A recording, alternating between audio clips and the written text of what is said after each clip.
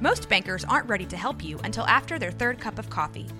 But with Central National Bank's after-hours service, you don't have to wait for the bank lobby to open to get help. You can contact us from 6 to 8:30 in the morning or from 5 to 10 in the evening, and we'll connect you to a real, live, local person who can answer questions and fix problems 7 days a week.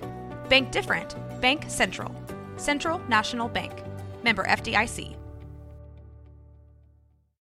Look, Bumble knows you're exhausted by dating. All the must not take yourself too seriously and 6'1" since that matters. And what do I even say other than hey? Well, that's why they're introducing an all-new Bumble with exciting features to make compatibility easier, starting the chat better, and dating safer. They've changed, so you don't have to. Download the new Bumble now. Hi, I'm Debbie. And I'm Allison. And we're the Poltergals.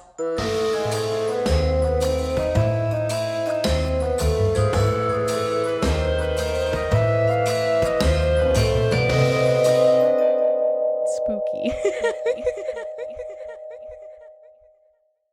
Hi, I'm Allison. And I'm Debbie. And we're the Poltergals.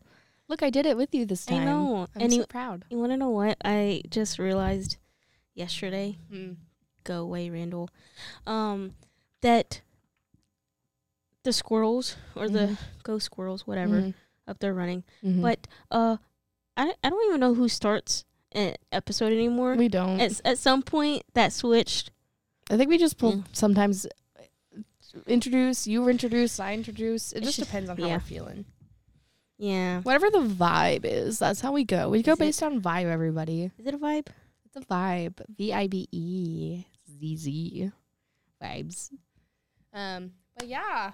So we're chilling today in the studio. Yeah. We have our glass of Alamos Vineyards. How did she pronounce it? She said it's a Muscat Canelli. This is a sweet white, which is absolutely delicious. It's an amazing wine made by our local winery. Shout out to Sarah for Shout out for some of our thoughts. The amazing wine podcast. If you guys haven't checked it out, go check it out already. Because you could be sipping on some wine, listening to music, cooking, and maybe even finding some ghosties all at the same time. Exactly. You know us. We love getting drunk and going ghost hunting. Wait, is that a thing? I guess so. Maybe we're gonna make it a thing. Well, I haven't had any of this, so I'm gonna try it. How did it taste amazing. to you? It's sweet. It's just like it's a sipping wine. You know, it's like one of those that's absolutely amazing. It says it doesn't really say anything. It's a Texas white wine. It's 13% alcohol. This is a 750 milliliter bottle. It's a 2022, so it is a new wine, and this is actually made in the first 8 rows of the winery. So this is made with the grapes that they grow in the first 8 rows. That's actually really really good. I told you it was so good. And it's like it was great. It's not like it's like a very fruity, like even to like after the aftertaste is very fruity as well. What the heck? Very much so. Very much so. That's weird. But yeah, so we have a wonderful wine bottle that's going to be sponsoring our episode. So again, shout out Valley Mills Vineyards, shout out Rootstock Wine Festival coming up on April 15th. If you guys haven't already got your tickets and you're in the Waco area, or even if you're coming from out of town, this is a great opportunity to come and visit. And it is amazing. So thank you so much. Shout out again. Alrighty, what are we talking about today, Allison? So today is the McPike Mansion. McPike. It's in Alton, Illinois. Ooh, Illinois. Oh my God, do you know something I just found out? What's that? So apparently we were watching a video with Wolfgang Puck, and I was like, oh my God, Cameron, I want to go to a Michelin star restaurant. There are no Michelin star restaurants in Texas. There are only Michelin star restaurants in LA, on the coast, in Orlando, in Chicago, in New York. I don't even know what that is. Like, you know, where they get, like, Michelin star accreditation. So it's like, oh, this is a Michelin star 5-star restaurant or 3-star restaurant. What's that? So Michelin stars, a lot of people don't know this, but it's actually the tire company. Like, the Michelin tire company actually started doing it to get people to, like, travel. But there are no Michelin star restaurants in Texas. So I'm advocating for the Michelin star restaurant to come to Texas. I don't care if it's in Austin. I don't care if it's in Dallas. It'd be absolutely freaking crazy if it was in Waco. Can they just give a Michelin star to something like Whataburger? Well, no. There's like a Michelin star board, and there's like requirements. No, it has to be like fine dining. It is fine dining. Whataburger is not fine dining. It's fine dining. You also have to like pay money to the Michelin star board. So apparently Orlando, like the county, or Orlando the city, pays $1 million to Michelin star board every year so they can have Michelin star restaurants. What's the point of that, I don't know. That's what I don't understand. The whole point of having stars is to not pay. It's like, hey, here's my money. And so, in other words, it's the more money you have, the more stars you get.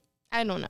Listen, I don't make the rules. These are just what I found out. And again, it just reminded me of Chicago, Illinois. Whataburger needs to be a Michelin star fine dining restaurant. Delicious. Amazing. Yes. You know what I call Whataburger? Wait-a-burger. Because you always have to wait in line for like 20 minutes. Because it's delicious. I guess so. I mean, I don't know if it's worth it, but... It's worth it. I did just have recently their new breakfast bowl. Shout out, not shout out. It was so good. It was like a biscuit and then gravy and like eggs, and then it had little hash browns in it. It was so good. Anyway, back to Alton, Illinois, and the McPike Mansion. Yeah. Allison, do you want to get us started? I guess. All right, let's go.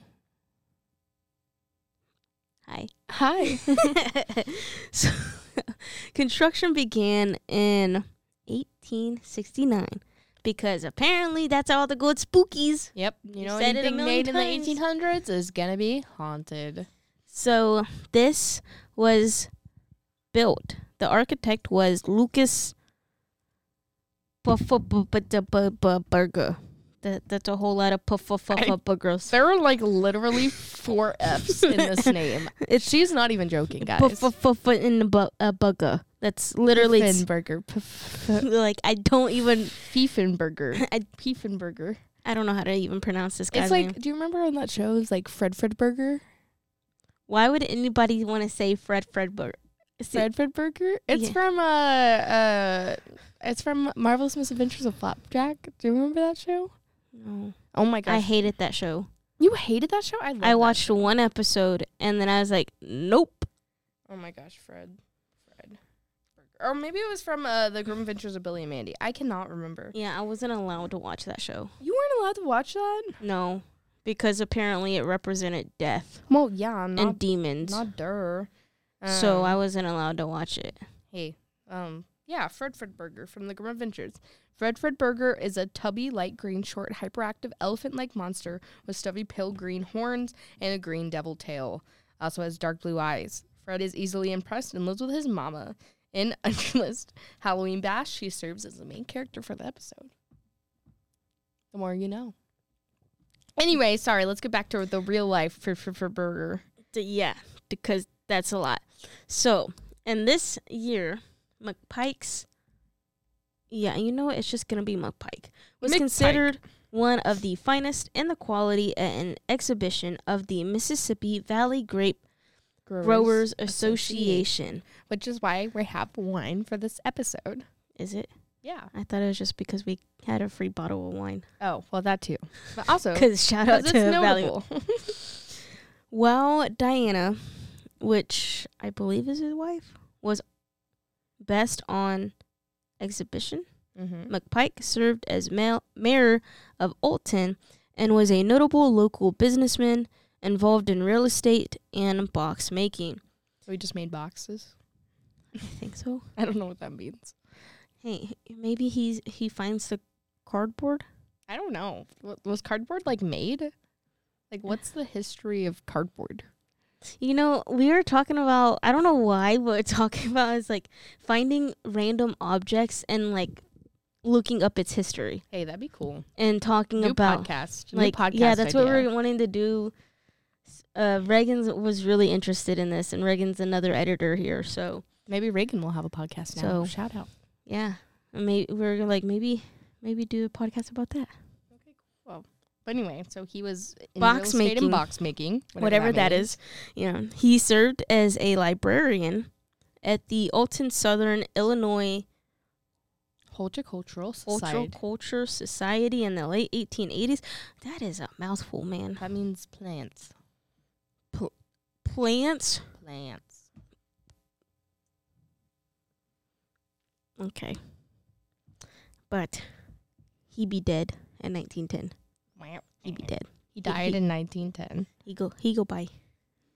Went from one world to another. The more you know. And in 1925, the mansion was then purchased by Paul A. Yeah, you know what? Just Paul. Paul A. Who then rented the rooms out to others and lived there until his death in 1945. Wow.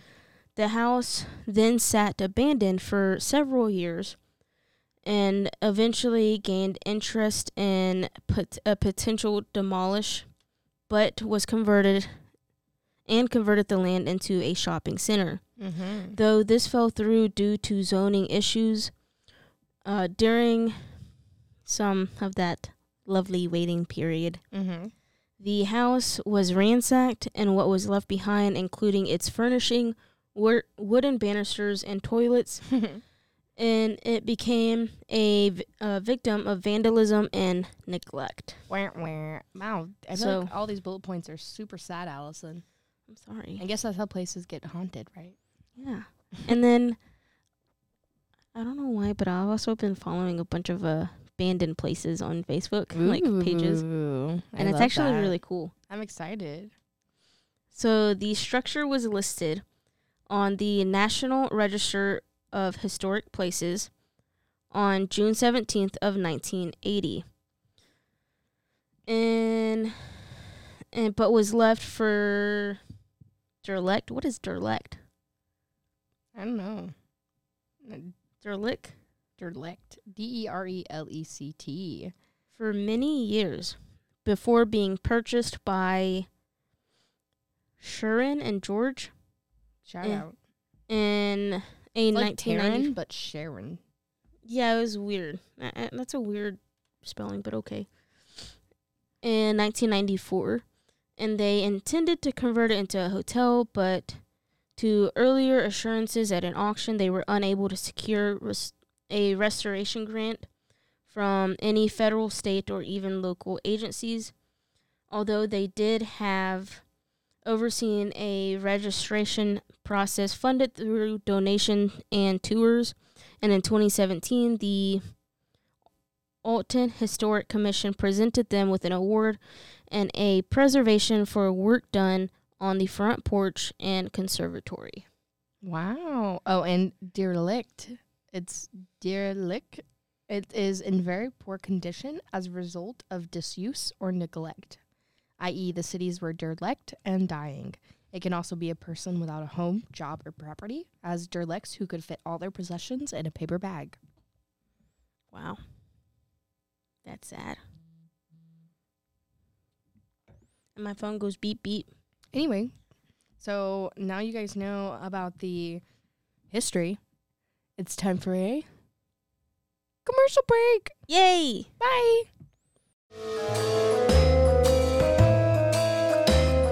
And now, a word from our sponsors.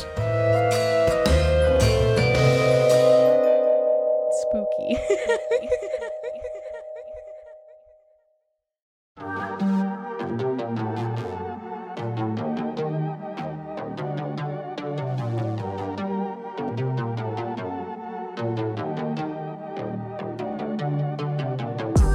Hey y'all, I'm April.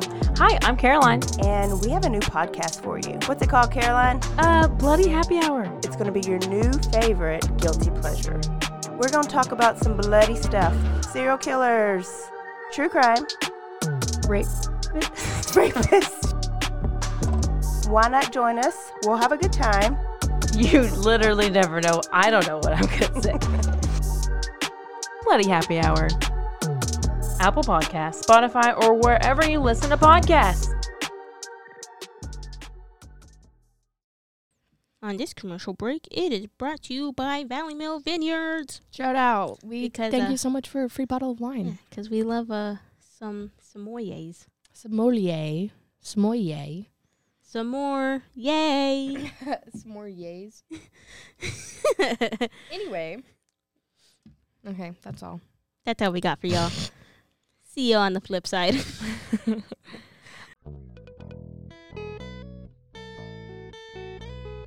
Hi, this is Sarah. And I'm Carter. and this is some of our thoughts. We're two Southern sommeliers, and we want to share everything we love and know about wine. We started hanging out during quarantine and cooking and drinking and listening to music, and we just thought this would be a great way to bring everything we know to you guys. We will make wine knowledge and food pairings easy and approachable. So put on your favorite vinyl, grab your favorite glass of wine, tune into our show, and let's have some fun. Wine and vinyl. So check us out on roguemedianetwork.com or wherever you get your favorite podcast. We'll be talking about a lot. Mom deserves the best, and there's no better place to shop for Mother's Day than Whole Foods Market. They're your destination for unbeatable savings, from premium gifts to show-stopping flowers and irresistible desserts. Start by saving 33% with Prime on all body care and candles. Then get a 15-stem bunch of tulips for just $9.99 each with Prime. Round out Mom's menu with festive rosé, irresistible berry chantilly cake, and more special treats. Come celebrate Mother's Day at Whole Foods Market. And now, back to the show. Spooky. All right, and welcome back. Now you guys know the history. It's time to get into the hauntings. So, as mentioned, Henry Guest McPike was the original owner of the building, and therefore he's obviously one of the ghosts. So McPike is a multi-faced spirit.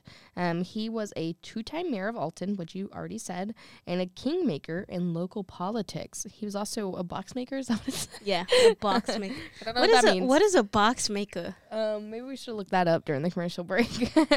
But anyway, he also dabbled in horticulture, propagating his own variety of grapes covered in winemaking circles, which, again, why we have the wine today, in honor of Mr. McPike himself. And then he was also a skilled businessman who counted real estate and insurances along all of his venues. So he was a very smart man.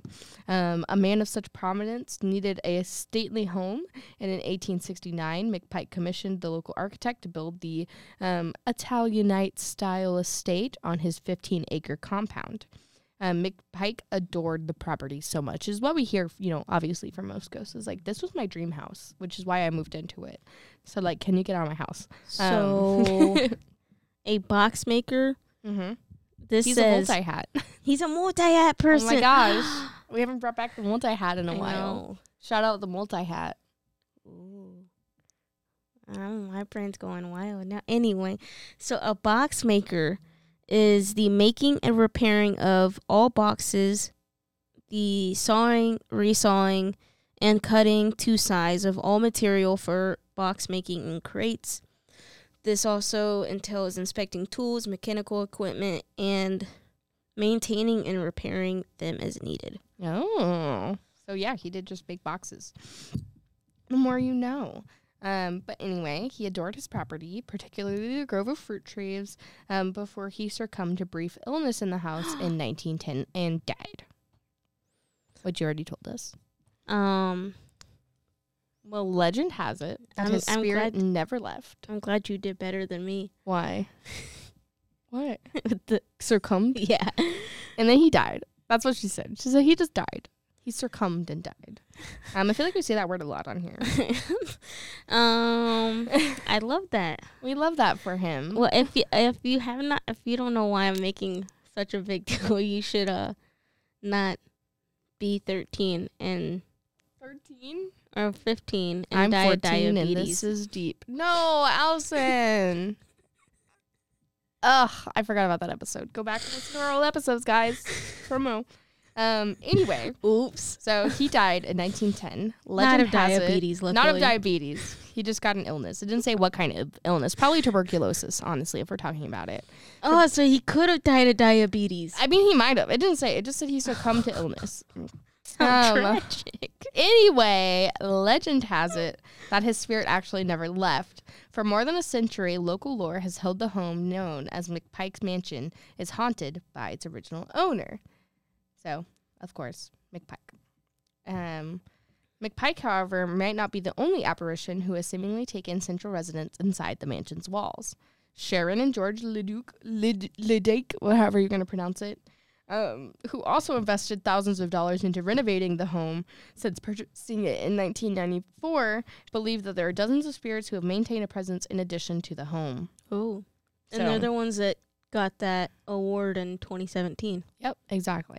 Interesting. So they've owned the home since 1994, and then, they're still renovating it and everything, blah, blah, blah, and then they got that award.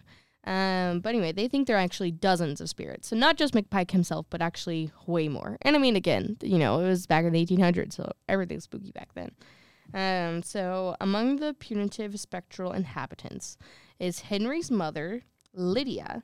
She's the matriarch of the family, Sharon says. She's a pretty strong presence who's like to be introduced when I bring people into the entranceway. So it's like, hi, welcome to my entryway. This is a ghost. Her name is Sharon. I mean, sorry. Lydia. Her name is Lydia. God, yeah. Linda. Listen, Linda, it's Lydia. Linda. But yeah, anyway, so Lydia's like, hi, I'm here. So she was actually McPike's first wife. Oh, no, sorry. And then there's also McPike's first wife, who is Mary. She makes regular appearances as well. She's kind of shy, but she's a really good spirit. So again, kind of benevolent, kind of just chilling, doesn't really do anything. She's not spooky at all.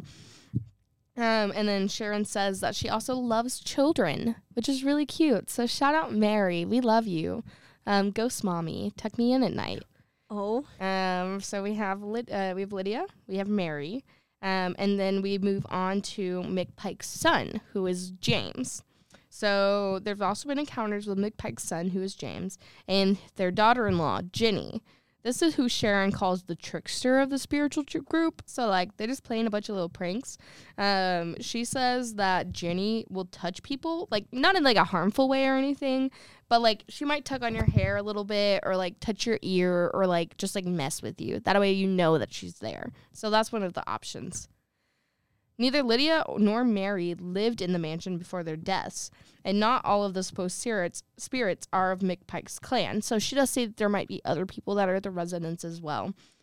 Sharon says she's felt the spirit of a woman named Sarah, who was believed to have been a personal attendant to the McPikes. So again, not his direct line of descendants, but just someone who was in the house at the time, So it kind of works out that way. And then they also say they claim that at least 3 children actually lost their lives in the mansion as well. So there are at least 3 children who may have lived on the property before McPike purchased it that still haunt the grounds. So there are 3 young little Billies and Sallys. So the property or the house? It says the property. So I'm assuming remember, the it's land. on 15 acres. So this is a huge estate, giant. Okay. So I'm assuming, again, we don't know if they died in the mansion or were there on the property before, but I guess they've now deceased. It would have had to have been the property because he built the house, unless it was another house that was there. Yeah, and again, I imagine these are countryside estates where there's other little houses and where they're, they're caretakers or they're, I don't want to say they're help, but they're help and stuff work on. Yeah. But yeah, so there were 3 little kids. And then no earthly bodies have lived in the house since 1954. So no one has actually lived in the house. And then, of course, Sharon and her husband bought it in 1994. But no one's lived in it since 1954. Interesting. So no one's actually lived in the house since 1954. It was long ago condemned, but the site has now become a popular destination in the recent decades for hunters of paranormal activity. That's us. Yeah. I wonder if they actually made it into a hotel.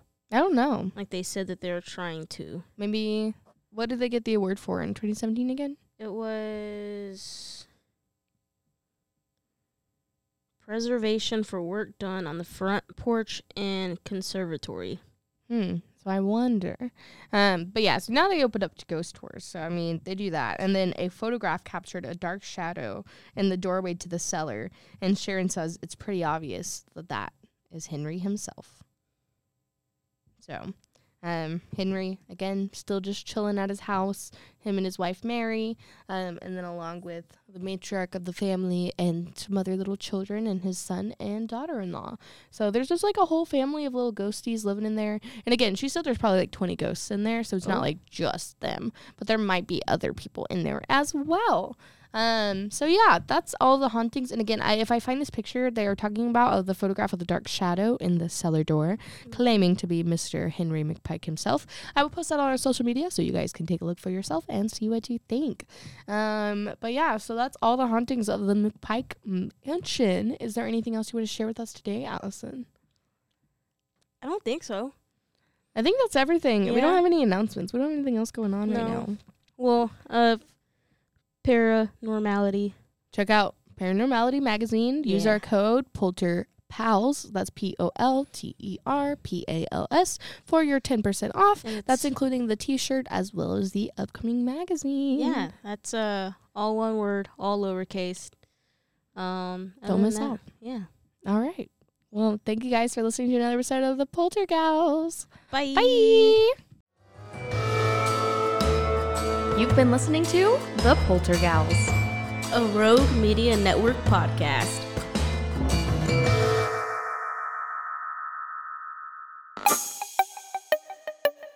This has been a Rogue Media podcast.